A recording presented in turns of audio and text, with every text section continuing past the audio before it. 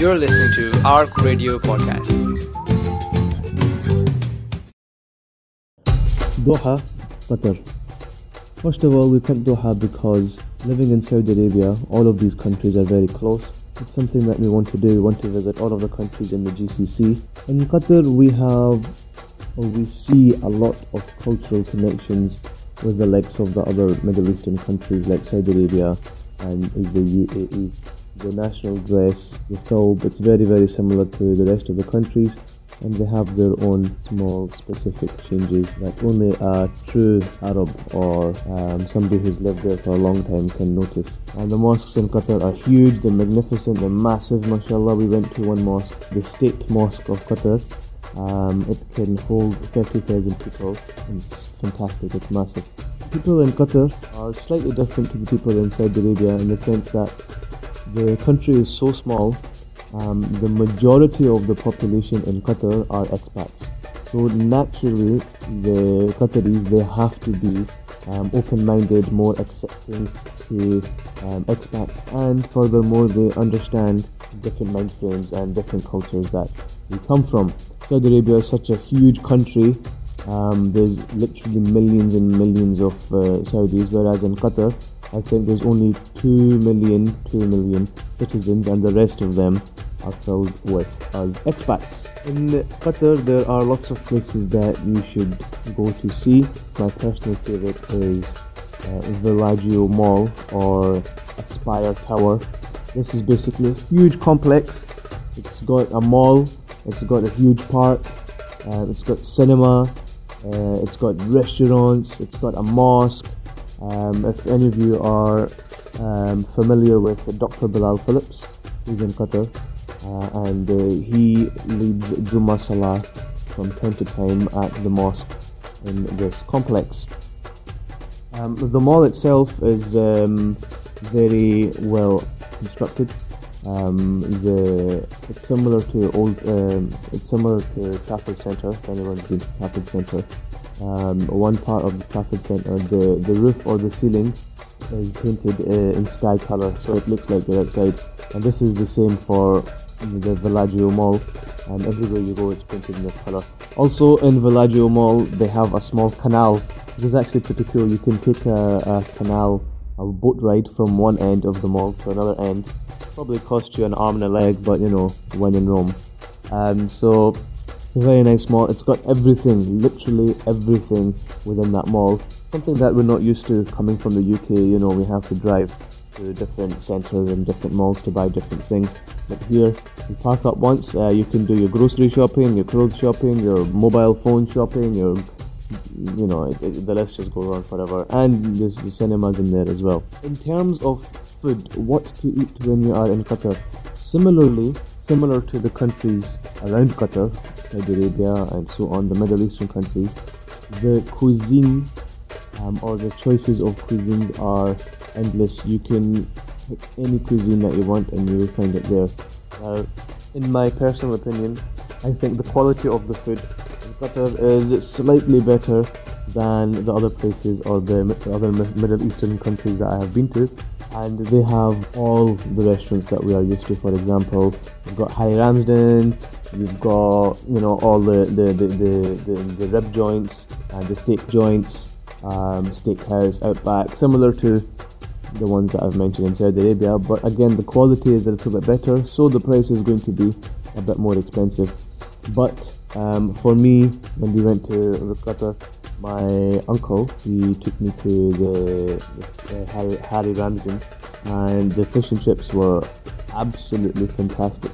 I think it cost us maybe 70 or 80 riyals, which is like maybe 12 to 14 pounds. It's quite expensive for fish and chips, but it's not a fish and chip from the chippy shop. It's a restaurant standard, and it's very good. One bite of the chips took me back to West End of Glasgow, which I dearly miss. Another place that Asians will know a lot, especially if you're from India. My wife loved this place, and so did her family. I can never get the name of this place right, so forgive me for getting it wrong. It's called Savannah something. It's called something Indian.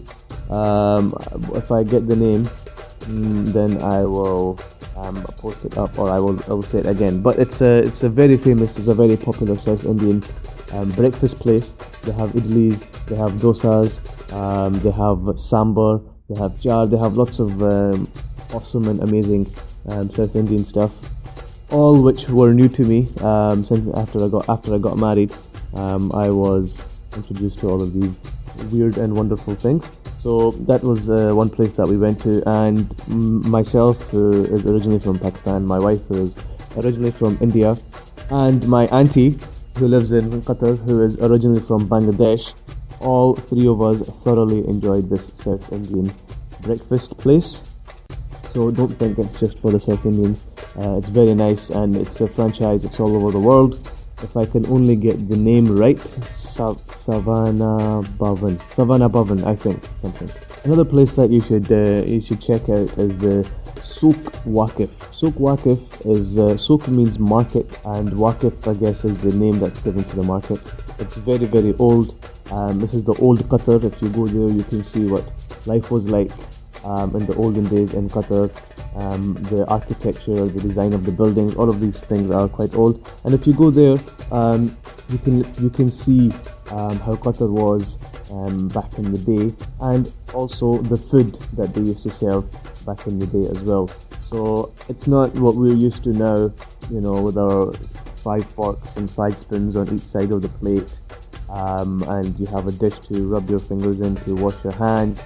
It's not fun, it's not fancy, it's not posh, but it's a trip down to history, and it's good if you want to visit and you want to get the full feel of the place. If you guys are feeling really, really in the mood for spending money, the Aspire Tower, also known as the Torch, I believe, the Aspire Tower has a rotating restaurant at the top of the tower. Not rotating in the sense that you're in a theme park and you're spinning around, you're doing crazy, you're doing nauseous. It slowly rotates around, and when you're sitting at the restaurant, if you get a window seat, then while you're eating, you can basically check out all of the view that Qatar has to offer, and it's quite nice. We went during Ramadan, and the iftar menu was something absolutely ridiculous, like 60 or 70 pounds per head, and I didn't have to say anything. My wife looked at the prices, and we slowly just moseyed on to the next place. So if you're feeling like that's something that you want to do, want to check out, then by all means, it's something that's I've heard it's quite fantastic. Will I go again? Absolutely yes, I will go again. It's always good to take a break from Saudi Arabia, but also it's always good to see family. In terms of doing things there, the community feel. in terms of doing things in Qatar, the feel of the community is much higher than what it's here, because it's a smaller place, and everyone gets on with everybody, and you just feel a sense of belonging there, and it's very good. The last time I went, it was October 2015. That's the date that Marty and the Professor went Back to the Future. As a commemoration of that date, they actually played the Back to the Future movies on a big screen in the park, and everybody was just taking their sheets and their seats, and they were just sitting in the middle of the park. Huge screen, they're playing Back to the Future, and it was really, really good, because Qatar is classed as a Muslim country, and to have this in a Muslim country was absolutely phenomenal. You're not scared of any hooliganism or anything happening. Everybody was Muslims, so inshallah I will definitely go again. It is in my plans, and I do recommend it for you guys.